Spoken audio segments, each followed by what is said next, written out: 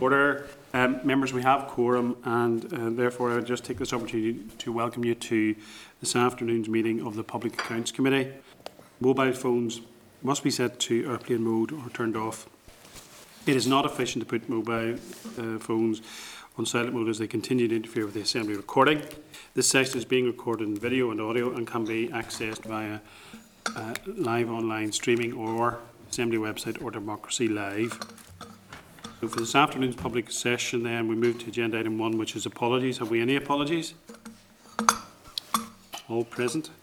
Agenda item 2 then is minutes of the 19th of November, which are in your pack, pages 7 to 11. Any members, any questions, comment to make on those? By your permission to sign them as being accurate. Great.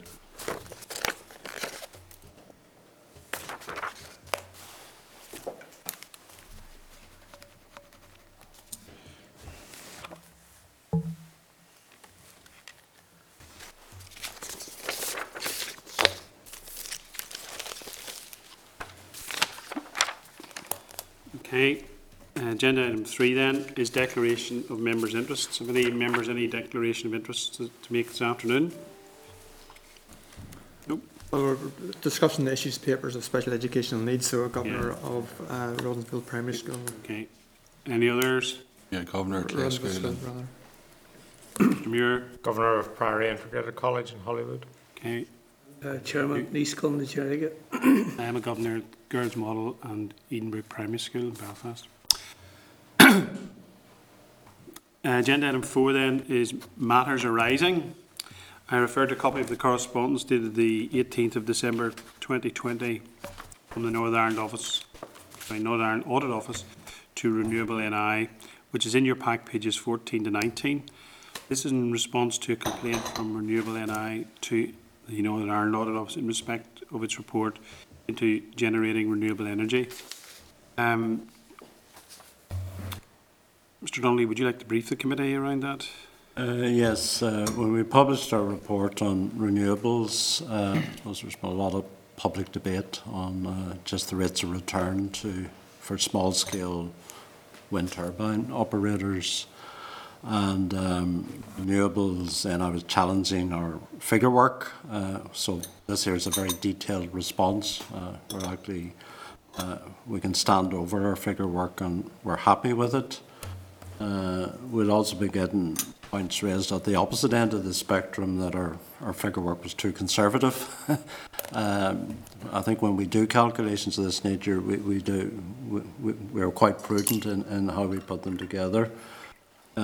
So there'll be an opportunity for this committee to explore all of that in more detail whenever we give you a more fulsome briefing on that report. Okay, members, any questions? Content? Great. Okay, thank you. Members, at last week's meeting we discussed Belfast City Council's correspondence in response to our letter regarding the planning application regarding Casement Park, specifically in reference to the blue light regulations. The clerk emailed Belfast City Council for further clarification following her examination of the draft concert, and has been informed that the notice of opinion has now been issued and the Council has indicated that DAFI can proceed.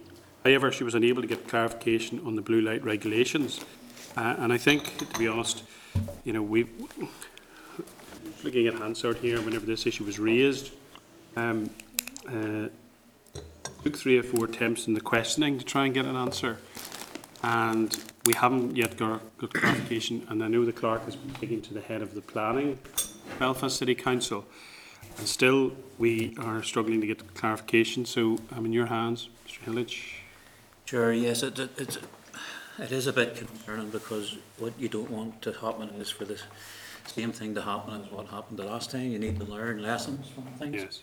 While obviously it was a judicial review last time, I've actually sort of brought the thing to an end. There was also those safety aspects as well, which should have been ironed out long before they were, and if they don't get it done again, we're going to end up with another disappointment if it's not complying with the blue light table. What strikes me, and as a former member of Belfast City Council who sat in the Health and Environment Committee, as a former member of the Decal Committee, is that around these issues, the certification comes, the sign-off comes from local government. And if Belfast City Council internally isn't aware who's meant to be dealing with these things, that does give me cause for concern. And you're quite right. We had, before we took evidence as a Decal Committee, we had evidence given by Mr. Anders Hazard, who was then the director, and Valerie Brown, who was the safety officer of Belfast City Council, and also we had one stage Mr. John Walsh, the town solicitor, in front of the committee.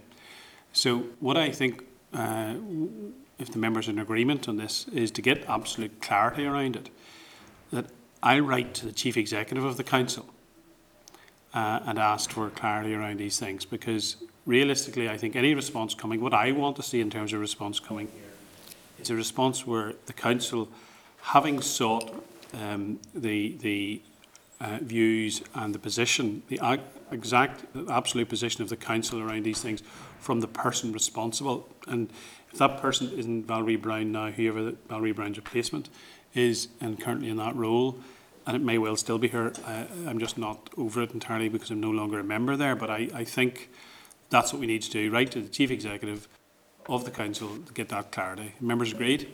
Yep. Okay, so that's an action I write to Suzanne Wiley, the Chief Executive of the Council.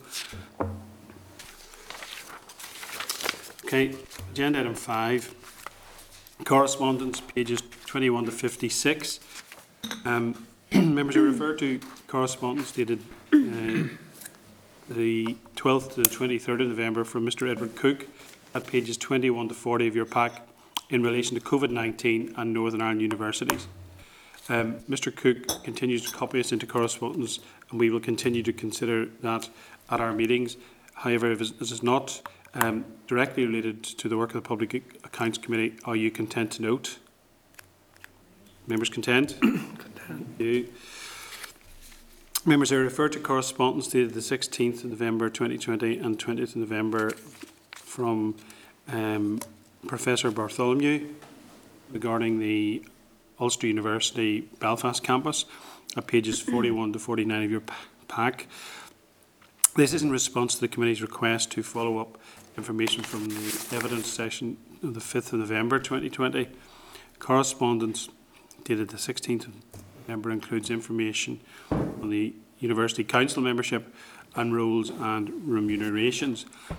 Professor Bartholomew also notes the committee's request to return to the committee in 6 months' time. The correspondence dated the 20th of November includes information on the projected capital receipts for Jordanstown campus and any live litigations and the £25 million spending regarding COVID-19. Please note this correspondence is marked private and confidential, and I would ask you to respect and treat it as such. Any members, any comments they would like to make, although not around issues of those that are marked confidential, I wouldn't want that raised in open session to respect the correspondence from the university. Anyone? Mr. Muir? There's a letter dated the 16th of November. Do you want to deal with that afterwards, or do you want to deal with that in conjunction with the current letter? Because it's not marked private and confidential, and it's about the appointment of the council and stuff like that. No, well, I don't think the appointment of the council would be something which would be dealt with in because my opinion is that should be in the public domain. Well, yeah, my query about that letter is that it states about how the it says lay members are appointed through a public recruitment process based upon a role description and person specification, which is reviewed for each appointment. My reading of this, just from reading it, is that essentially they do the recruitment of their own members. And I would be interested to know what oversight there is from the sponsor department, which is the Department of the Economy, in terms of that, because it doesn't look like there is. No, I think a number, whenever Mr. Bartholomew gave evidence, I think a number of people during the session and after in a wash-up held the view that this all looked very sort of cosy and you know, this day and age, I think it would be absolutely appropriate these things are in terms of recruitment carried out in a due and appropriate and open and transparent way.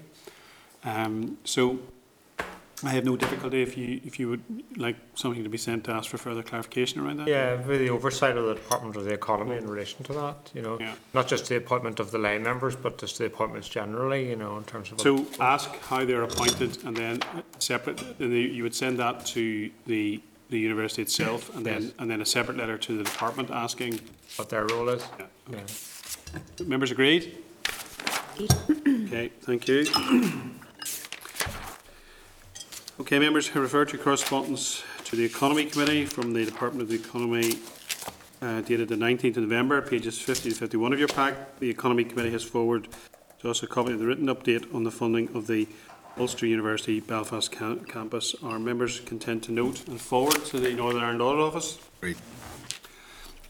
Okay, members, I refer to correspondence dated the 19th of November 2020 from Sue Gray, the Accounting Officer and Permanent Secretary of the Department of Finance, at pages 52 to 56 of your pack, to confirm attendance at the evidence session on the 3rd of December 2020 on capacity and capability in the Northern Ireland Civil Service. Are members content to note?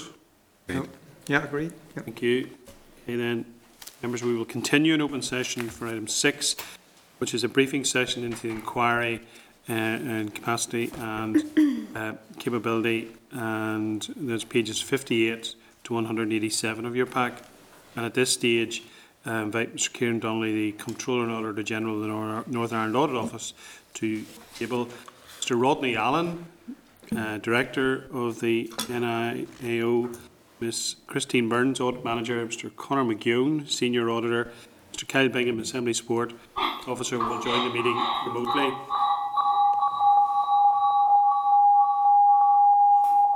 Broadcasting, can you bring Mr. Allen, Mrs. Burns, Mr. Connor, and Mr. Bingham into the meeting? And can I just ask all of those folk, can you hear us? And could you speak now, or forever hold your peace, so that we can know that we can hear you? Yes, Chairman. Yes, Chairman. Yes, Chairman. Kyle? We can't hear you, Kyle. Apologies, yes, Chairman. We can hear you now. Good. Okay. So thank you very much for joining us. Members, this is the fourth inquiry. Our fourth inquiry is into capacity and capability in the Northern Ireland Civil Service. The Audit Office reports on your pack 58 to 159. There was a minor amendment to the original report regarding 2 footnotes that are amended in your pack. Also in your pack then are biographies, pages 160 to 163 of Sue Gray,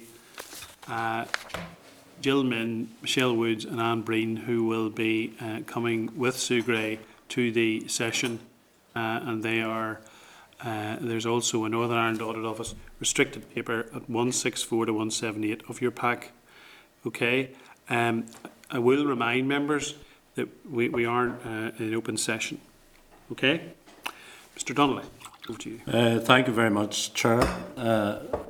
This is a very important report, and you may recollect that, problems around capacity and capability have been thrown up.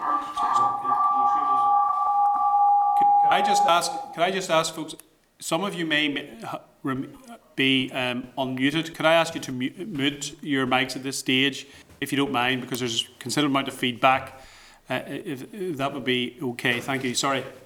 Thank you, Chair. Now, just to say this is, it is a very important report, and issues around capacity and capability keep cropping up in all our other reports, and your reports as well in the committee. So we thought that, there was a strong case for having a deeper look at capacity and capability issues across the civil service. And also part of our thinking was the outworkings of the RHI inquiry. It had many recommendations, but a good chunk of those recommendations actually related to capacity and capability issues. So that's why we decided it was important to get into this space. And I'll just pass over to Rodney, who can talk you through the detailed issues in the report. Thank you, Chair. Okay, Rodney. Good afternoon. Okay. Chairman. Thank you. Good afternoon, Chairman, members. In your pack you have our written brief. If you're content, I'll take about 10 or 15 minutes to give you a verbal brief. Yeah, Rodney, just before you get in, the level sounds maybe a bit, not that I'm very technical around these, the level seems a bit high. If you could reduce it a bit, maybe there's a bit of sort of feedback. It sounds as if there's you and then somebody speaking quickly after you. And I know there's only one Rodney Allen, so. I think, Chairman, part of the problem might be the three of us living in one room here. All right, okay. I'm wondering if we might need to relocate. Yeah, I think that would help. Might be a problem at our end. I'm being told by those who know these things that might be helpful. That happened last week. Yeah, that does happen. Yeah. Yeah. If you give us just a couple of minutes, we'll sort it out at our end, Chairman. That's okay. We'll do that. We'll give you a few minutes and you indicate when you want to come back to us. Is that okay? That's great, thank you. Okay. Okay, members. When we conclude this session, we will then go into closed session to deal with some issues in relation to next week's session, where we will have Sue Gray and her team with us around, which will be our first evidence session external to the Audit Office around this issue. So we will then deal with that in closed session immediately we're finished the session with the Audit Officer. Members content? Can I also then just deal with, while we're waiting, a couple of issues. We have agreed to take evidence right up to the week before Christmas as a committee. I was talking to the clerk and the assistant clerk earlier. In terms of the new year, in terms of recess, we are on recess until the 18th. Yeah. Is when Strauman comes back. I was proposing, with your agreement, that this committee would meet, and so that's Monday the 18th is when the first plenary would be held. I was proposing that we would meet Thursday before that, which I think is the 14th, for a meeting where we would look and plan our way forward for the period between January and the New Year through to Easter. Would members be happy with that? So we'd meet at 2 o'clock on the Thursday the 14th. Is that okay? Members agreed? Okay. All right. Okay, Rodney? Thursday the 14th, did you say, is that Thursday the 16th by any chance, or am I in the wrong? No, it couldn't be Thursday 16th. Or 17th rather? No, you're in December. Was it? January. Oh, January? Right, sorry, okay. Early the 18th. Okay, thank you. Okay. Okay, so thanks for that, members. We'll hand back to Mr. Allen and see if we're good to go. Rodney? Is that better, Chairman? Slightly better, yes. Yeah. Still too loud, eh? Christine's just leaving. I think we were trying to be too well organised with the three of us in one room, but Yeah, we did similar problems last week with the Education Authority. When there were a couple of people in the room, there was considerable feedback as well. We'll just we're watching. That's us now. Is that okay now, Chairman? It's slightly better. So, but I think you just plough ahead. We'll just have to make do. Okay, if it's too difficult, just give me the nod and I'll stop. If you're okay, I'll take about 10, 11, 12 minutes and I'll try and rattle through this. If that's okay, Chairman? That's fine. That's fine. Great, okay. Members, we published our report last Wednesday, the 18th of November, so it's hot off the presses.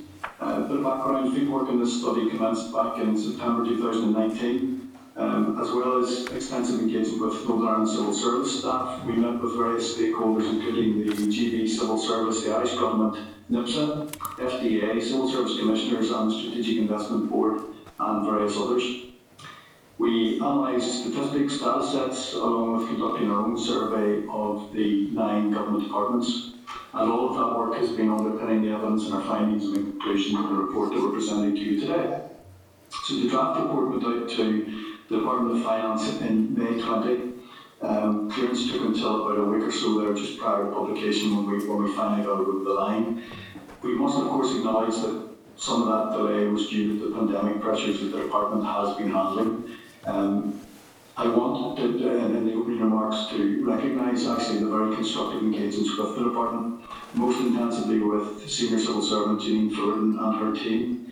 Janine reported to Jill Min, who reported to Sue Gray and whom we ultimately cleared the report with. So publication last week attracted quite a bit of media coverage, based on some subsequent representations to us, and going by the extent of engagement with those media outlets, there has been quite some angst amongst current or former civil servants, and the report has provided an opportunity for that to bubble up. So the civil service employs over 22,000 staff. It's Northern Ireland's third largest employer, and our report examines the extent to which the civil service workforce is sufficiently equipped in terms of its staffing numbers, its capacity, and its appropriate skills, knowledge and expertise, its capability. Both of those absolutely necessary to deliver effectively government initiatives. So we highlight that the service has indeed been facing unprecedented challenges in recent years. There's been substantial workforce restructuring, the voluntary exit scheme, and they've been dealing with the preparation for the exit from the European Union, and of course they've been responding to the COVID-19 pandemic. In and around all of this, the workload that the service faced did not reduce. And throughout that period, I think it's important to note that the service has continued to deliver vital services to the public. However, our report concluded that the civil service has indeed reached now a crossroads where it is struggling to deal with business as usual. So we structured a report around the following key parts. The Northern Ireland Civil Service has had to deliver existing services whilst rationalising its workforce. Significant work is needed to address capacity gaps, and a strong focus is required on building workforce capability. And despite work to transform the service to date and deliver a people strategy, there are clearly key challenges that remain. So essentially this report has been a strategic piece of work, but out of necessity it has brought to light issues in many, many different areas, some of which would indeed probably sustain an even deeper analysis. So just moving a wee bit more onto the detail, what did we find? Well, our main findings structured around a number of areas. First of all, resourcing and workforce planning. So workforce planning, in our opinion, has been inadequate. And there's rapid civil service-wide progress now needed to address significant vacancies and reduce and increasing reliance on temporary staffing solutions. The civil service has a very ageing workforce. At March 2019, some 45% were over the age of 50, and that to us emphasises the importance for succession planning and effective workforce planning to really ensure the capacity in civil service is not eroded further. Less than 1% of the staff are aged between 16 and 24. Prior to 2019-20, we had 5 of the 9 departments who had no workforce plans in place. Now, steps were taken in 2019 on planning templates and produced, but 3 departments couldn't even provide us with draft plans in response to that template. Vacancy rates have increased to nearly 7%, necessitating the use of various temporary staffing solutions. So, for instance, temporary promotions are now over 8% of the workforce, and all 6 departments that provided those draft workforce plans that I touched on there had temporary promotions lasting in excess of 4 years. Agency staff costs have increased by 155% in 2 years to £46 million. The anticipated expenditure on the agency worker framework was £105 million. So, Rodney, could you just go over that point again for me there? The cost of the agency workers? Agency worker costs have increased by 155% in 2 years to total now £46 million. There's a framework in place, there is a framework in place, and the expected agency worker expenditure in that framework was £105 million. But as of August, that has already been exceeded by a further £48 million, so in excess of £150 million in agency workers in 4 years. So moving on, Chairman, members, to recruitment. In our opinion, the current system, the approach used by the civil service, it's cumbersome and it's subject to significant delay. It really doesn't support a modern day civil service operating in this rapidly changing environment that we have presented to you. 8 of the 9 departments have told us themselves they're not satisfied with the time taken to recruit and place candidates. There have been some suggestions brought to our attention in the report of manipulation or gaming of appointment lists. So that really is departments holding back on notifying vacancies until they perhaps are aware of certain individuals on lists that they would particularly like. Interestingly, following publication of the report just last week, we've been approached by someone with a few approaches, but someone who's advised us of at least 2 people recently found suitable for DP positions who were removed from the appointment list because they would not accept full-time posts. Now, we haven't probed that, but it is just an interesting observation. For general service grades, and they account for approximately 2/3 of the workforce, appointments to general service grades, they're not for specific roles, so recruitment and selection arrangements don't always assess the skills and the experience, nor consider the skills and the experience when actually placing individuals into the posts. So in essence, that brought us to really the strapline from this particular report, which is you need to ensure the placement of the right people in the right posts at the right time. So we concluded quite heavily that a written branch review of recruitment is needed. On skills, we feel that a much stronger focus is required on developing the functional skills within the civil service workforce. So these skills differ quite significantly from those that are currently recognised in language of professional and technical skills and grades. So functional skills will include things like, and something that the committee today has been very interested in, project management, contract management, service delivery. But I think the main those are carried out in the current environment by general service staff. 5 departments reported to us key skills gaps in those areas, and that indeed has potentially been a factor behind the increasing reliance of the service on specialist staff deployed from the Strategic Investment Board. So other skills that we find in reading across and having a look elsewhere, and in this instance in GB civil service, include skills such as counter fraud, debt, data, digital, technology, commercial skills. And we're just not clear on whether the existing professions in Northern Ireland would currently have the ability to deliver specialist skills of that nature to the civil service departments. Now, some progress has indeed been made on the journey to upskill, and we've noted examples of that in the report. However, in our opinion, we feel that efforts have been sporadic and they've lacked strategic direction. Only 4 departments have undertaken any form of skills audit, and we find really little evidence that the service has adequately identified the importance of functional skills, considered the range of functional skills, the knowledge, the experience which its workforce already possesses, indeed the requirements also for delivering successfully in relation to programmes for government. So the service really urgently needs a skills model that best suits its needs.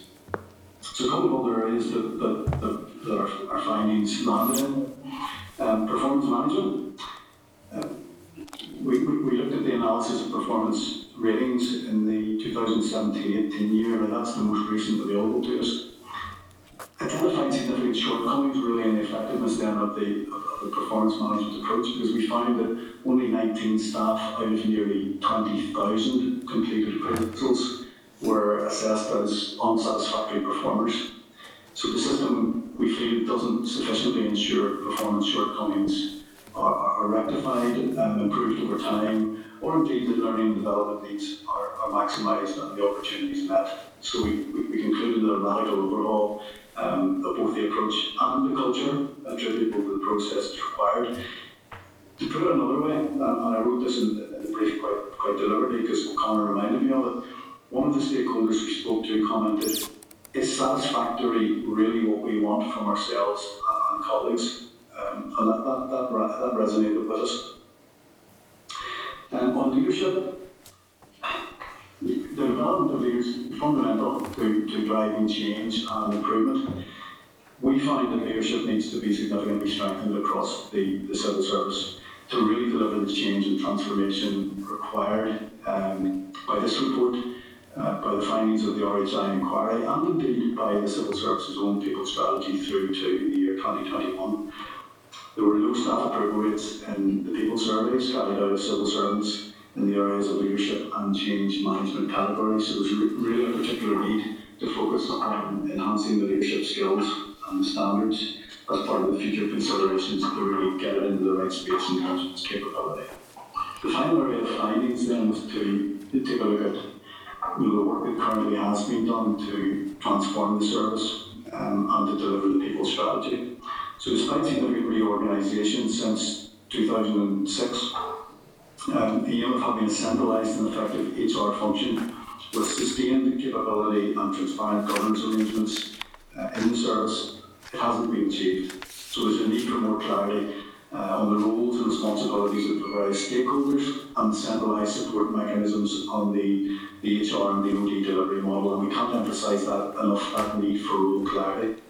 Given the current pressures and without the appropriate investment in a change programme, it is difficult to see how the service and Mix HR can drive the transformation wanted and needed to achieve that meaningful progress in delivering its people strategy, which will be absolutely key to building the enhanced capacity and capability across the service, which is accepted by everyone. This is a bit which relates into business that your committee has already looked closely at on a couple of occasions in recent months, but the current HR contract, the HR Connect contract, I should say, which provides the transactional human resources service for the civil service departments and other participating bodies, it's scheduled to expire in March 2021. The civil service has announced its intention to procure a replacement contract for that shared service, and work has commenced on the procurement activities that will be necessary to achieve a replacement, as well as considering contingency arrangements to maintain the continuity of services. However, the Department of Finance acknowledges that this process won't be completed on time. It informed us that a contract modification is being sought under the public contract regulations, but the length of the extension at this stage is still undecided. The initial contract has been operational for 15 years, so in our opinion sufficient time should have been available to plan for a refreshed procurement. We also find evidence that the working relationship between Mix HR and HR Connect has not always operated effectively, particular weaknesses around the joined-up governance structures. So, coming out of all of those findings, that led us on, members, to our recommendations. This particular report is probably represented in its size, it runs over 82 pages, but most significantly it's represented in the number of recommendations. It's a wee bit of a blockbuster. We've actually got 21 recommendations in there, which is considerably in excess of where we normally land, as you know, in our numbers on recommendations, but we felt it was very necessary with a report of this nature. We grouped the recommendations into themes, covering in no particular order: leadership, governance and transformation, workforce planning, review of resourcing, vacancy management process, skills, performance management, talent management, learning and development. So we work really closely with the departmental officials to ensure that the pitch and focus of those recommendations will generate most impact and lead to real and beneficial change. The recommendations are far-ranging across the whole service. They have a mix of strategic and operational emphasis, but clearly there is a need for some major strategic reform. So in the executive summary, and I'm nearly at the end, members, in the executive summary and the media release, Kieran stated, the civil service has made progress in some areas, but urgency, pace and investment in strategic workforce planning, organisational development and people management are all required. This report specifically highlights the need for more collaborative working and strong collective leadership across the service. A real opportunity exists for a new head of the civil service and the permanent secretaries to use this report's findings and recommendations to substantially transform the service and its culture and improve outcomes for citizens. Given the immense value that attaches to the work of public servants, now is the opportunity to drive this forward. So, in summary, these are not issues for XHR as a function or indeed for the Department of Finance to address alone. It will require leadership across the whole of the Northern Ireland civil service. But we do, of course, expect, though, that the Department of Finance will be a key driver in transformation, and XHR will be a key enabling function. However, we've made a very explicit recommendation stating that there should be absolute clarity on who will oversee the transformation required, and that it is imperative also that it is sufficiently resourced. So, in conclusion, Chairman, there's an expectation amongst some that reviews and recommendations can sit on the shelf a bit, gathering dust. We believe this particular piece of work is very timely and that the considerations of the committee in association with the recommendations stemming from the RHI inquiry will act as a real catalyst now to drive transformation and generate a modern, fit for purpose civil service that's equipped to deliver the best outcomes for its citizens. The service is crucial to the delivery of public services. If it doesn't have the right capacity and capability, then it will lead to inferior citizen experience, inefficiencies and indeed delays, which have the potential always result in poor value for money. And that would be our verbal brief, Chairman, and thank you for persevering. Okay, thank you very much, Mr. Allen, for your brief. I have to say that listening to you and following the media coverage last week, looking at the recommendations, this report is damning and stark on the civil service, I have to say. Before I bring members in, there are a couple of questions that I might like to ask yourself and your colleagues. But before I move on to questions, Mr. McGowan, Ms. Burns, do you have anything you want to add to what Mr. Allen has said? No, I think that's been very comprehensive.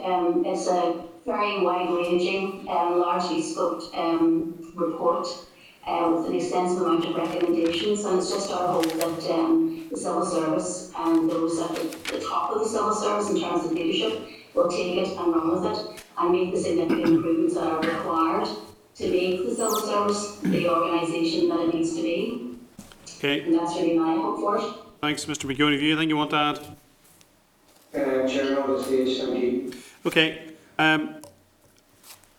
Ronnie, in terms of what you've just said and the piece of work that you've carried out and presented in this report, what would be your response if I was to ask you, given the RHI inquiry and the lessons learned and the Coghlan report and the RHI inquiry, do you believe lessons have been learned at this stage?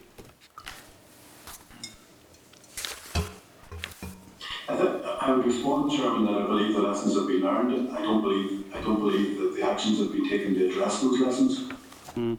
Well, it's a bit like a team that takes the field that has an inherent problem of conceding goals. If it doesn't address the issue, how to stop the ball ending up in the back of the net, then the result will always be the same.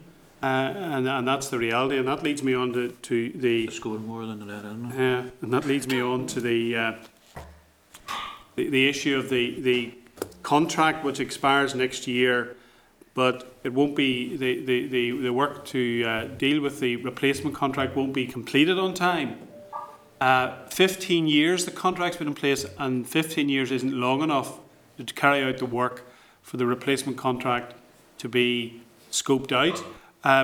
Did they give you at all an indication as to when that work will be completed? Did they give you a timeline?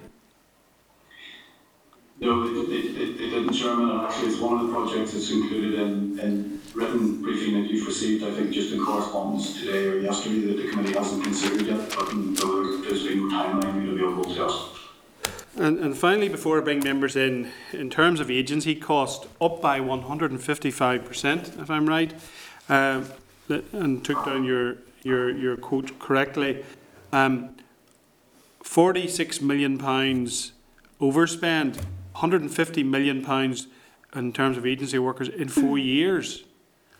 I mean, when you look at it, I mean, the absolute cost that is, and the opportunity cost to Northern Ireland PLC of what that money could be spent on is just absolutely huge in terms of the public purse for a country the size of Northern Ireland. Huge, 155% increase on a £150 million bill over 4 years.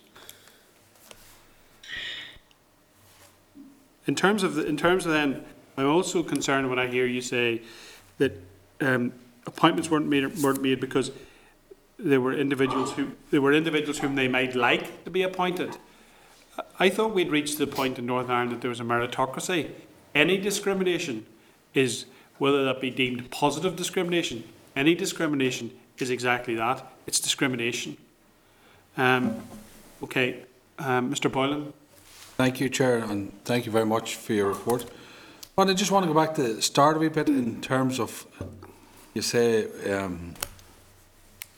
I'd call it a workforce model, because I mean we come down by 15% in terms of the voluntary exit scheme, and I'm just wondering, as you delved in to do your reporting, exactly the workforce model that was there, because I mean you've lost a lot of capacity there as well, a lot of experience, which has led to some of the problem following on down the other part. I just want to talk a wee bit about the actual workforce model, what we knew, what was in place for the transfer 12 down to 9 departments. Can you just expand a wee bit on that, or what you've learned from it? I'll probably invite Conor if you're content, Mr. Boylan, to come in on that point. But first of all, I think really we didn't go too far back into the old 12 department model. But regardless, what we found was representative of the current position, which I hesitate to suggest may not have been that much different. It was 12 departments relative to 9, and we presented to you a picture there where, in our opinion, certainly across the service, workforce planning isn't in place. Now, I know when the witnesses from the department come to talk to you next week, they will be able to explain how they are currently addressing that. But it hasn't been the position to date. There are clearly some departments that were better placed than others, but you can see both from my verbal brief report and the information that we provided. What we found particularly disappointing was that some departments weren't even in the position of assessing their needs by headcount, let alone skill set. So that mix and match between the capacity relative to that richer aspect of the capability and the skills and experience just wasn't there, wasn't on the table. Conor, maybe if I invite you and you speak with a bit more authority than me in this area. Thank you, Rodney. Just to confirm, we didn't go back. The scope of this report was, as you can see, quite wide-ranging. And so we didn't go back and assess previous departmental workforce planning arrangements. And so really it's a state of play now. I suppose the departments were created in new form in 2016. So I suppose it is quite damning still that prior to 2019-20, the 5 of the departments didn't have any form of sort of formal workforce plan in place. Some 3 years later. And just to reiterate that, we're very much at the start of, Robbie may use this terminology earlier, very much the start of the journey, I suppose. The new template will provide a baseline, a very important baseline in terms of headcount, but there will be time taken to develop and enhance the skills aspects to the workforce planning template going forward. No, I appreciate it, and I asked in that context because it seems to me the model run the whole way through, and there was an opportunity as you reduce the departments to look at the actual workforce model. That I only asked it in that context. Could I come in there, Chair? I think it's probably charitable to actually say there was a workforce model at any time. So we're looking at the workforce model today, and we're saying 3 or 4 departments can produce draft plans. That's today. So it's been a poorly developed discipline, not just today, but over many years. Now, we did a report a few years back on the voluntary exit scheme, and I think 4,000 staff were stripped out of the service at that stage. And I suppose the moot point, when you strip that many staff out of a system, then you need a plan, and you need a new business model. And I don't think a new business model was created. My own small organisation, we shed quite a few staff as well, but we couldn't have actually worked it without actually completely transforming our business model. So there's just been a dearth of sophisticated staff modelling, not just today, but for many, many years. And Chair, that's why I brought that question up, because it's important. That's why we're here at this point, and thanks for that. Because I want to go on, because you see, you're saying here there's 1,420 vacancies. Now, in theory and in fact, that's what there is. But unless you have a proper workforce model in place, we don't know exactly how many we need, or even the 22,000. But Chair, I just want to make that point. But there's a couple of wee key points in terms of the issue of young people on entering in terms of the report. What have you found in trying to get young people in particular into the service, because obviously they would be the future of the service. And another point, well, just if you can answer that, please, in terms of the young people, whoever wants to take that. Yes, I can again, Chairman. It would be an excellent question for next week if I'd be so bold, but I'll give you our critique on it at this stage. I think we were shocked, to be fair, certainly the county officer and others were shocked as that stat started to come to the forefront, that there were less than 1% under the age of 24. I had to declare our personal interest here as someone who started their own career in the service for the first 6 years of my working life in that age bracket. Certainly back at that time, it was a much more diverse and younger civil service. There are quite significant moves afoot, to be fair to the system, which they can talk about next week, by way of recruitment of apprentices, recruitment of graduates, and by apprentices I mean school leavers, moving into that space of bringing higher level apprentices into the service at that age, maybe around about 17, which we welcome and value. But you can see by the stats that it's going to take some time to turn that around. Because if you look at one of the appendices in the report, actually if you drill down in a bit more detail, it might be from about age 35 up. The sheer number of folks that fall into that bracket, and indeed the number of folks that also fall into greater than age 60, and that's fine. As we know, there is no retirement age, but it is interesting to look at the stats in terms of the people at the other end of the scale. Christine Connor. No, I concur with that. Obviously, they are. I think one of the problems is that there's been a period where there was a moratorium as well on recruitment, and as a result of that, they haven't actually been able to recruit and fill these gaps. But it suggests that this has been running for a long period of time, and it's only now in 2019 current day that they've actually woke up to what the problem actually is, and they've started to reignite some of these initiatives. Because obviously we're talking about the graduate scheme there. I mean, that was in place, and then basically it was stopped, and now they're going to rekindle that as well. So I think they really lost sight of what how the structure was developing, and the fact that it had lost its youth, and it was actually moving towards a school structure, and therefore they weren't bringing in new skills and new, to motivate and sort of grow the service. But I must say, as Rodney said, that they have actually taken that on board, and things are developing. They've got the SOs and the AO competitions and various competitions to try and fill the gaps, as well as actually attract what they think is new blood into the service. Thank you. Okay, Mr. O'Toole. Thank you. Thank you all. This report's really important, and it's going to be important, obviously, going forward for the next while. Just on a few specific things, on the 45% over the age of 50 and the 1% between 16 and 24, how does that compare both to civil service across the water and south of the border, or other services generally? It doesn't have to be on these islands, but comparable bureaucracies? Conor, I'll defer to you as to whether we have that to hand or not. I certainly don't, but just while Conor's looking at it, can I just check something, Chairman? Excuse me, my ignorance. Are we in open or closed session at the moment? No, we're in open session at the moment. If there are issues that you don't want to go into, we will have a closed session later on. But as I made clear before we started, we are in open session at the moment. Sure, just does that mean that we're questions? If there are questions, as I said to members, do not go into questions that are in your packs as being marked as confidential, because it's not fair to ask officials to answer them. Those should be retained for the closed session. So if there's issues you're not comfortable in answering any of the guests we haven't with us today, please keep them for closed session and deal with it that way, if you don't mind. No worries. But as I say, that's to both Rodney and Conor. That obviously you're helping. You're giving us evidence. So if you don't have the information immediately at hand, you can share it. It's not. Yeah, and I would just point out, do not use or place questions today that are actually questions for civil servants next week.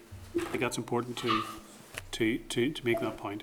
Okay, Thank you. So the other thought that occurred to me is this thing around functional skills. So there are Annex 2 has the list of mixed professions, but the next step is the functional skill sets that sit beneath those and interact with them. What is it that's really missing? Is it that there are a list of professions, but they're just recruiting people? So obviously there are policy generalists and communications people who will have but for example, they're recruiting economists who have economics degrees, but they're not producing a properly thought through functional skill set for those economists that interact with the workforce plan? A very interesting question. I suppose one of the things thrown up in the RHI inquiry, yes, you had a lot of economists at the table, but you need economists with business and commercial skills. So there's plenty of economists, but a big gap in terms of commercial skills and to look at projects commercially. And I think that's recognised. Certainly recognised in Whitehall, where they have greatly strengthened their commercial arm, and that's so important when government is doing big deals with multinational firms and blue chip PLCs. We need a level playing field there, and just because somebody is an economist or an accountant, they will not necessarily have the commercial skills to do those deals. That's just one example.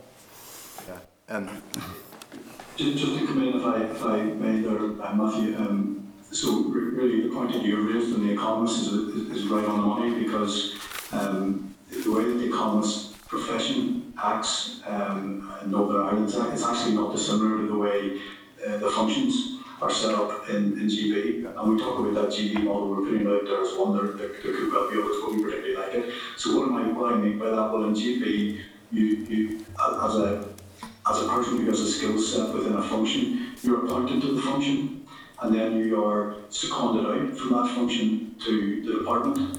But there's quite a subtle difference in culture there, because you feel a member of the function providing a skill and a service, particular service to the individual department. You don't necessarily feel as if you're a member of the department. That actually is the model which the economists use in our 24 professions in Northern Ireland, but it's a wee bit out in its own in that respect. So if you pick most of those other professions, they operate in a very different way.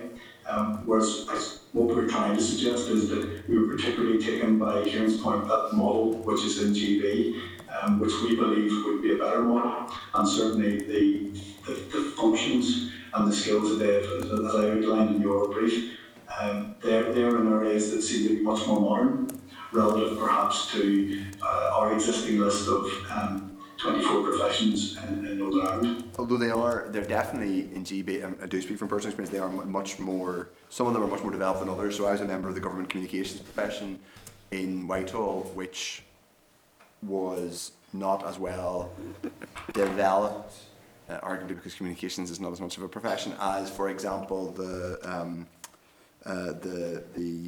people who did, economists probably, or for that matter, HR specialists.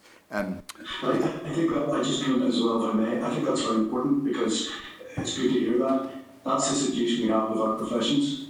Some are much more developed than others.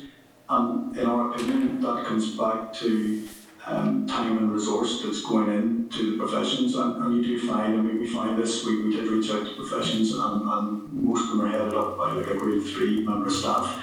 And some were very good to engage with us, but one or two simply couldn't, no doubt, because they had other bigger important priorities on their plate. So they don't have the time themselves as head of professions to engage in developing the profession, because they're arguably so focused on the day job. And then, so I only have a couple more. Thank you, Chair, for the question I was going to ask first is on the graduate scheme, and why was the graduate scheme stopped? Stopping a graduate scheme seems a very good way to contribute to the ageing of the overall civil service, but also ensure that you're not getting, frankly, kind of energised people in their 20s and 30s, which at glance. Just to come in that one for a wee second. But really, I suppose the language that we've used is the fast track scheme, and Christine can be a bit more specific on why it dropped out and why it dropped out. But we were quite alarmed that it wasn't being used. And even our own office had in a very small way participated as part of that scheme in the past by having someone deployed with us. Christine? We didn't go into an awful lot of detail. It was just when we talked about them and what they were trying to talk to the department and how they were trying to develop the youth into the actual bring more young people into the service. And I think it was really, they were piggybacking on the back of the GB scheme, and then I think there was issues around how they were recruiting for the GB scheme, and they didn't facilitate Northern Ireland in the way that they would hoped. So therefore they then sort of removed themselves from the scheme. However, my understanding is now going forward that they've re-engaged and there will be specific fast track schemes. So I think it was just a situation whereby the opportunities were there but they weren't suitable at the time. And there was, I don't know the detail around as to why they weren't suitable, but they stopped the process, but now they're re-engaging, so they're hoping to take that forward in the near future. I'll just come in there. My reading of this, Chair, that it was sort of shelved for low-level operational reasons. It wasn't a strategic decision. I couldn't believe it when I thought the scheme was still running, and I was absolutely shocked when I heard it was no longer going. It's been there for many, many years. Particularly as an issue we're impressed. I mean, there is I don't know, I'm sort of putting this to you as a proposition, but there is clearly an issue with morale that you rightly got to in this report, and that contributes to performance, it contributes to sick leave, but there's also that morale thing feeds into a question of it, whether it is seen, particularly by a certain cohort of graduates, as a prestigious, dynamic, interesting place you want to go and work, and I'm not sure it is. A really important question, Chair, because one of the related issues here is the delay and the time it takes to run competitions. And if you are, an ambitious fast-track graduate, you'll not have a very good impression of the system. So I think a great amount of work needs to be done to make the proposition attractive, to talented people. I think this is really important because I think if we're all honest with ourselves, we think about the issues of brain drain and graduates. I'll make a statement here. I think if people were honest and they thought about someone who's getting it's not just about graduates, it's about getting people at all levels, but it does matter in terms of the reputation and the delivery of the thing overall, that someone who's about to graduate with it's not just about high-level graduates, but it is important to think about someone who's graduating with a first from Queen's University. They're thinking about the prestigious career, the kind of career they want to get, demanding, rewarding career. Someone in, for example, graduating with a first in England, or for that matter in Dublin, would probably naturally consider a career in the centre. I'm not sure they would as much here, and I think that's a hard question that we should be, in terms of overall delivery, and the people who are going on to leadership positions in the civil service. Okay, thank you, Mr. Hilditch. Thanks, Chair. Just on the agency stuff, firstly, I was critical of the usage there. On the under 24s, I think you said there was 1% just of the workforce were under 20. Does that include agency workers, or do they sit separate? Rodney? That excludes cover. Keep me right here in case I say something that's completely wrong, but that excludes the agency staff. That's permanent employees only. Right, and that's very interesting, because if that was a private firm out in their constituencies, there would be knocking the doors down, asking to give young people a permanent job after they've been there 2, 3, 4 years. It's a very unsatisfactory way to obviously work. On figure 5 of the report, there's obviously worrying aspects to that, some more than others. There's three big increases there of DERA, DFA and DFC, but there was a positive result that the TEO was there anything there that had changed compared to the other departments, or do you think is that a fluke, or how did those pan out? If I a nice comment there, I did ask and query that with TEO to see whether there were any specific initiatives that were undertaken there, but there was no meaningful, feedback or initiatives that, represented necessarily good practice that could be disseminated across the rest of the departments. So, that's what I asked there. Just a fluke then? The only thing I would add is it may be, we don't get into the analysis, it could be a fluke, Mr. Eldridge, but if you look at Appendix 1 of the report, GEOs is not necessarily a typical department by way of grade structure. Obviously it's very small relative to others, but you'll see, for instance, what I mean by that, you'll see, for instance, that TEO has 24 senior civil servants, whereas the likes of a very large, say, DFC has 25. So, there may be something just to read in there that's relevant to the point you're making. And the large increase of percentage-wise at DERA, was there anything there that was going on?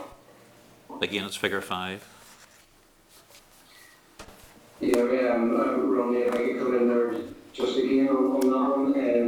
The DERA vacancies are very much in relation to the Brexit posts and the impact that has had on the work that they undertake and the real large range of preparations needed really for the planning of that transition. And yet that's just around the corner. Yeah, we've got a wee bit of narrative on that, David, just in the first bullet point at 3.9. Okay. Yep, thank you. Cheers, thank you. Mr. Muir. Thank you very much, Chair. Don't know where to start with this.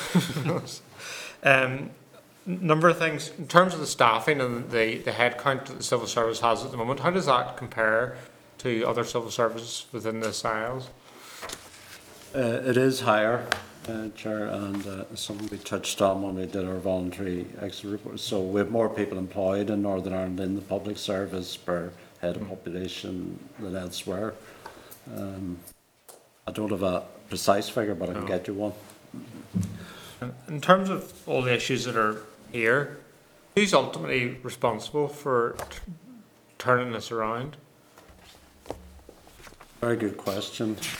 I think there's such a big job here that it has to go to the top to the new head of the services, because this crisscrosses the entire system. So it needs a commitment really from the entire civil service board across the piece. Okay, something to be picked up next week because I'm not filled with any confidence because we don't have a head of the civil service. To be fair around that point though, there was criticism that we didn't have a head of the civil service, no appointment made. To be fair, in this report, it may not be a bad thing as things have panned out. I'll hand back to you. Disagree. There was 3 departments that said they didn't have a workforce plan in place. What departments were they?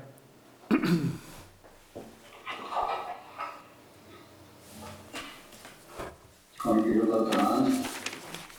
Do you give me in the briefing paper? I'm just looking at your other. Please show.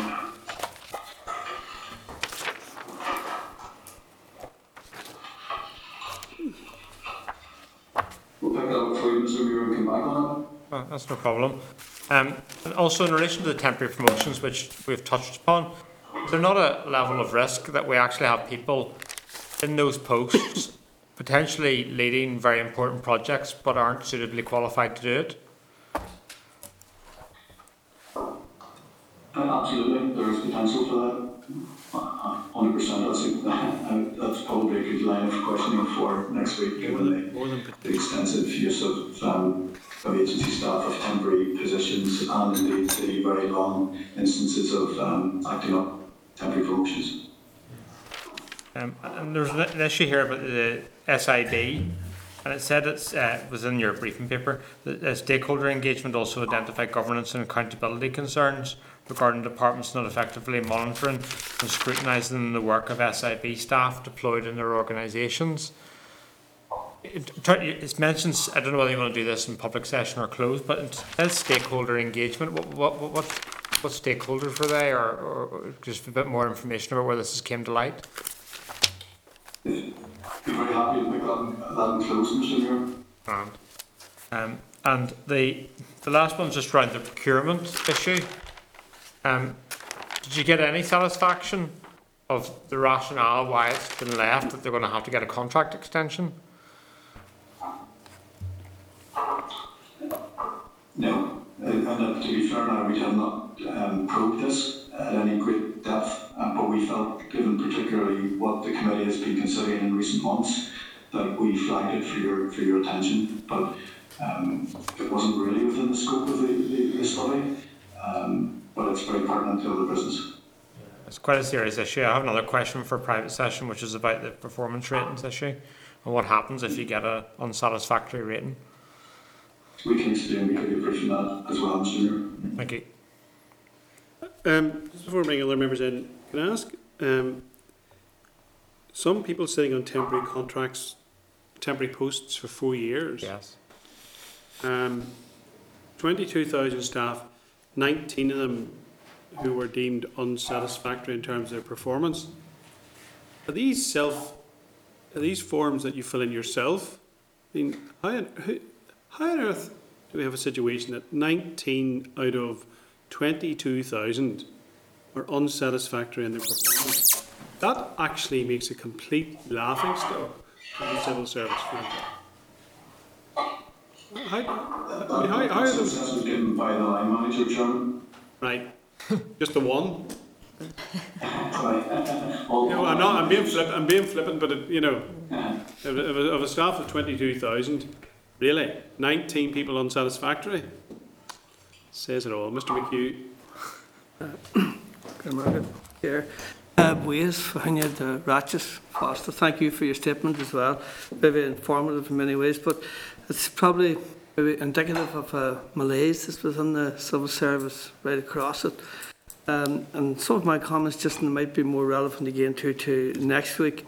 In relation to what probably be one of the headline items for the general public, and that is sick leave, and how it compares then with other areas in that as well.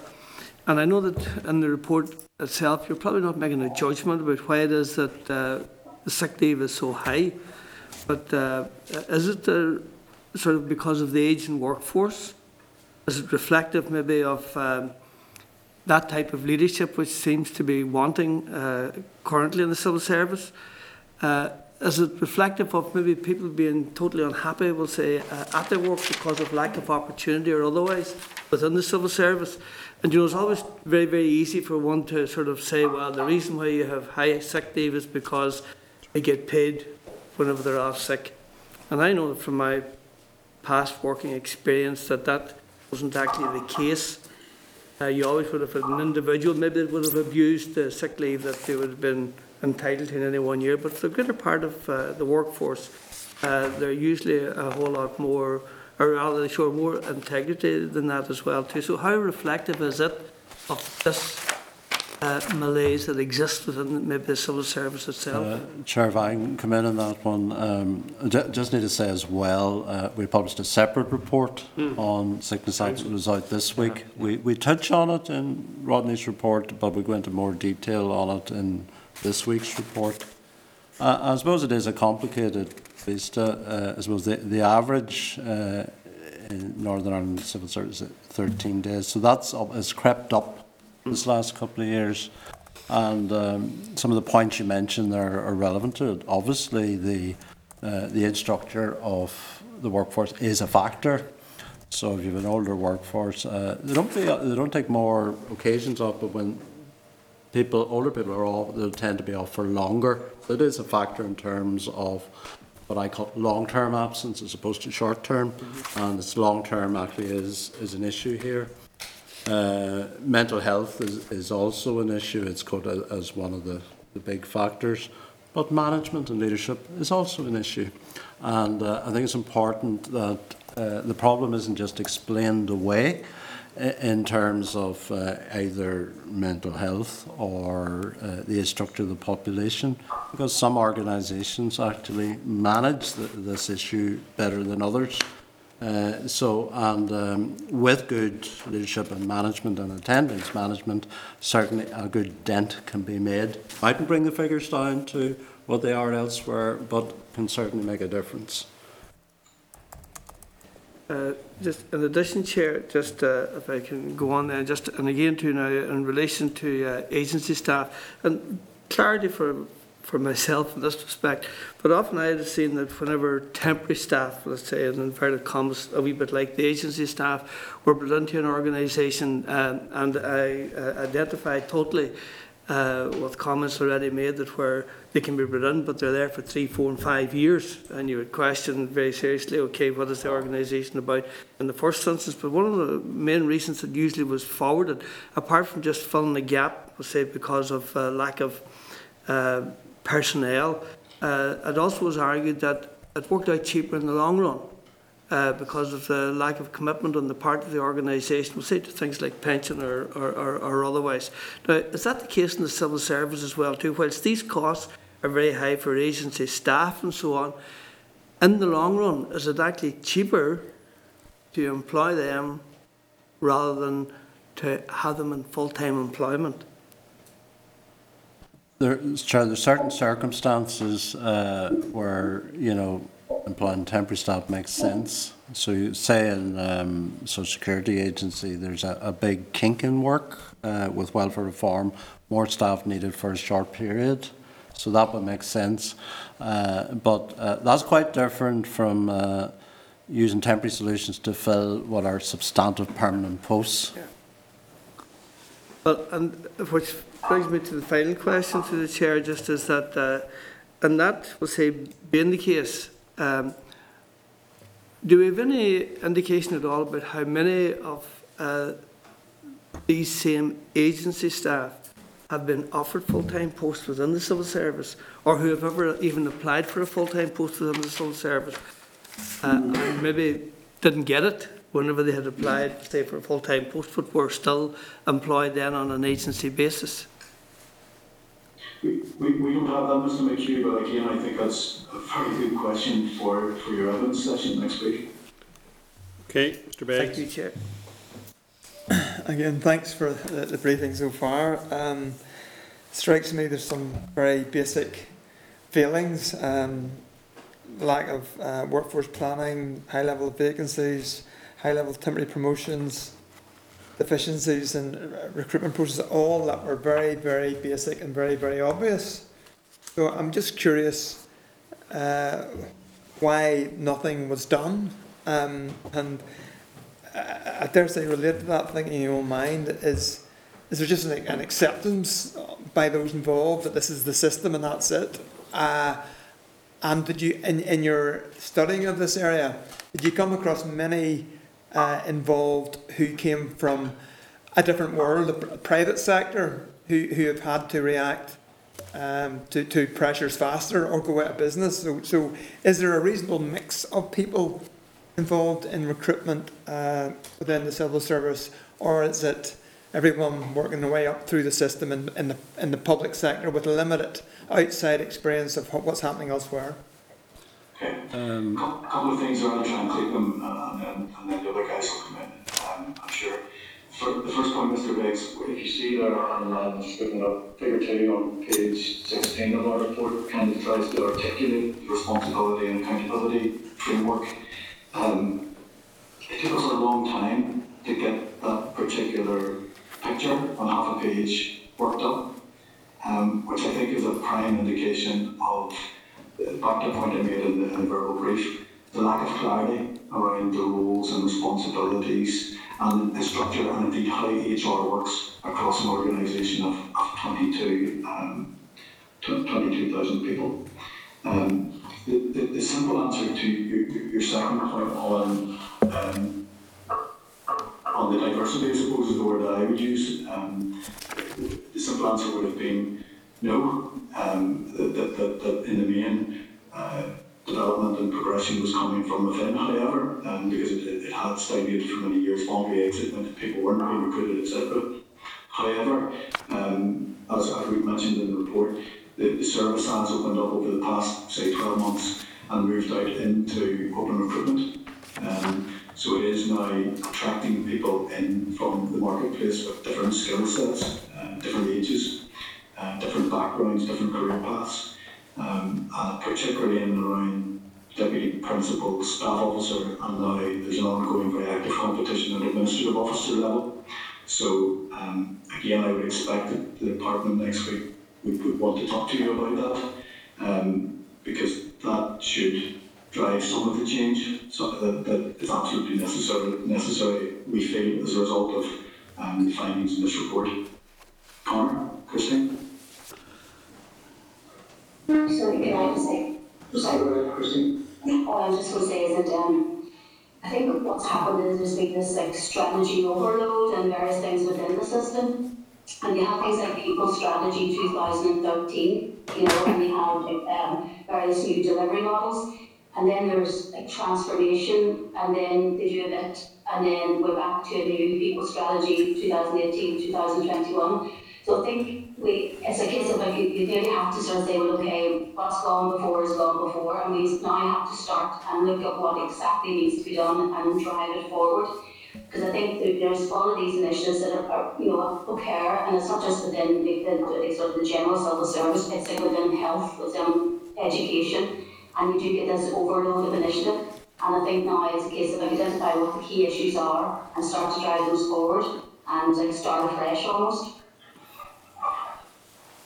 Okay. Yeah, and I would just add to that, during the clearance process, which was slightly protracted on this report, but there were no surprises. I think there was a recognition within the service that yes, these are the key strategic issues that need to be addressed, long-standing, you could argue, but that there's a recognition that they need to be addressed. And so I'm hopeful now, and certainly the team are hopeful, that this report provides the real impetus. And they might be basic, long-standing issues, but actually they're going to require a huge amount of focus, strategic focus and direction. And we're really hopeful that this report will provide the impetus for that. Okay, thank you. Just to add that, Mr. Beggs, not help me a bit of time just to find the stats I was looking for, but those competitions I referred to that are running at the moment, the intention is to appoint 1,400 permanent recruits. Now, not all of those will come from that external competition. The stats previously have shown that maybe to date about a third of the candidates have been external. So clearly there is a talent base within the existing workforce that has been securing around about 2/3 of those posts. And that's fine, and the mix is very appropriate, but as you can see, that just dislodges the problem to somewhere else. So it's going to take quite some time to fill all of these vacancies and get the skills and the numbers in place. Okay, thank you. Mr. Harvey. Thank you, Chair. Thank you, Mr. Allen. Just thinking, bigger picture here of your 31 recommendations. Some of them people would maybe call quick wins, but obviously some of them more achievable than others. Many you recommend would be achievable of the 31 in an acceptable time. Tough one for you, Mr. Harvey. I would love to say every single one. Yeah. I suppose if I was asked to prioritise what was most important, and as a team we were chatting about this a bit in a sense, because it almost, we don't want to prioritise, but okay, put me in the spot. I suppose for me, the leadership, the delivery model is coming to my mind top of the list. You know, if you can get that strategic side of it into the right place, the recommendations in and around skills, in and around recruitment, in and around temporary solutions and vacancy management, and even absenteeism, should follow. So I'm not giving you a direct answer because, to be fair, I think it is one for the department, but indirectly I'm trying to suggest that the real speed and urgency should go into those strategic recommendations. No, that's exactly what I was thinking. You get 2 or 3 of the big ones right there and the rest sort of follow on. Is that right? Yep. Appreciate that. Thank you. Okay, thanks. Ms Flynn? Yeah, thank you, Chair. And I had actually just scribbled down on my page as I was going over the recommendations. In section 1, I think if you don't or you can't implement the first recommendation, then there isn't much hope for the others, to be honest. So recommendation 1.2, where it says exceptionally strong leadership and a collective commitment is required to implement the transformation that needs to be done. But it sounds good and it looks good, but how do you break that down? And it's similar to what Andrew had touched on earlier on. You know, what does that strong leadership or that collective commitment actually mean? So does it entail all the stakeholders as listed? You know, does responsibility fall on lie with the head of the civil service, or on the board? And on recommendation 1.3, where it was saying there should be absolute clarity on who will oversee the transformation required. You know, when I read that, the first thing I thought of was it unclear? You know, who had overall responsibility beforehand, and that may seem like a really, I don't know, it seems like I'm stating the obvious asking that, but it's the first thing that jumped out when I read it. I wasn't sure, you know, because obviously I think all of the recommendations genuinely are long-term, transformative, you know, changes that need to be implemented. So just on the reading of the first few, it was sort of like you're reading it and it sounds good and it looks good, but it seems almost obvious that the leadership and the clarity would have been in place before now, if that makes sense. What I always get worried about in recommendations that others will tick the box and we buy into all of this and whatever, but it's a deeper commitment. It's probably between the lines of this, it's taking a deeper cultural change, and it's actually tackling maybe bits of cultural resistance to some of these things, particularly maybe issues, Mr. Beggs, you raised the issue of opening up the service and how far is the system prepared to go on that. Rodney had mentioned some of the changes that have been made, but those are very, very recent. You know, it's in the last 18 months, couple of years. I suppose we're living with the consequences. Some of that stuff wasn't done over the past decade. So there's deeper issues in here, and it's not just about tick box and recommendations. The fairly deep work needs to be done on the culture. Can just do a minute, Kieran? Can I ask Ms. Flynn to bring us back, please, to this point in closed session? I would say, though, that if we like to take a simple view, you know, what is the civil service? The civil service is the people that make it up. It's the 22,000 people that are contained within it. I take President McHugh's point about malaise, but I think there's been a lot of firefighting. I think we need to recognise that the service has been dealing with issues that it didn't even expect to be dealing with.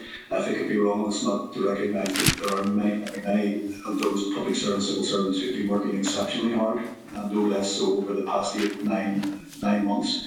However, anecdotally at least, that's not the case necessarily for everybody, and that of course brings it back to, you know, you're only as good as the people around you.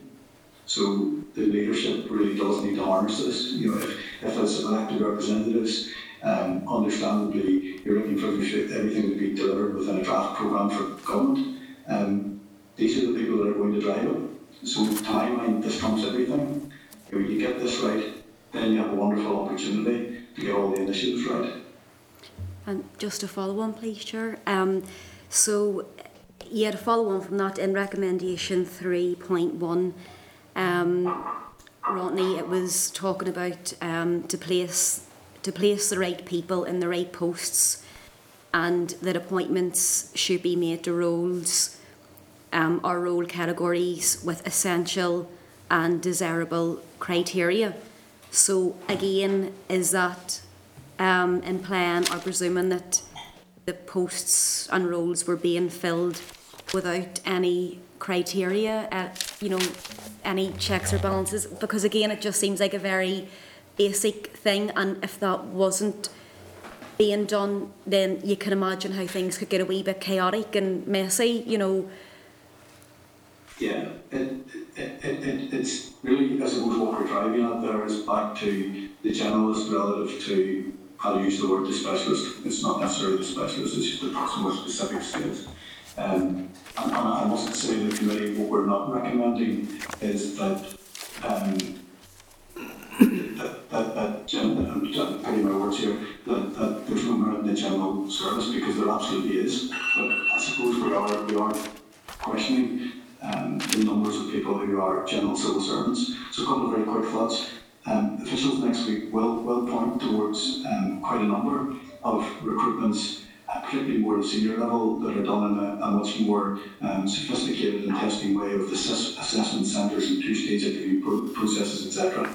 But what we're driving at in 3.1 is to get more emphasis into what is the role, not necessarily just a standalone job, but it might be a role, and you job spec that role, and you go out there for the marketplace looking for people that have particular skills to fit into that role.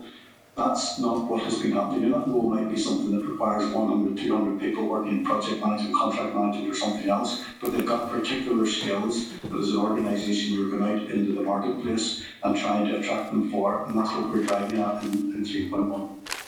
Thank you. Okay. Okay, members. Very quick one, Chair, just for... Well, very quickly, yes. Thank you. Just, was there a specific question about morale and like the political dynamic? I don't mean capital P, political, or occasionally, like institutions being down for 3 years, general hostility post RHI, general sort of high level, frankly, of scepticism about the institutions in the public discourse. Did you hear that people found that a particular challenge in terms of morale and recruitment? I think yes, Mr. O'Toole, to be honest and frank with you, so that it's not something we've majored on in the report at all. Sorry, Kieran, cut across you, but the simple answer is yes, that's out there across the civil servants. Yes. Okay, thanks, members, and we will obviously deal with some issues in closed session in a few moments' time. One of the things struck me, those of us who are obviously working with and have worked with community organisations, when they seek funding from government, when you're sitting in meetings with civil servants and you hear the civil servants telling you this all has to go to the economists and the economists have to approve this.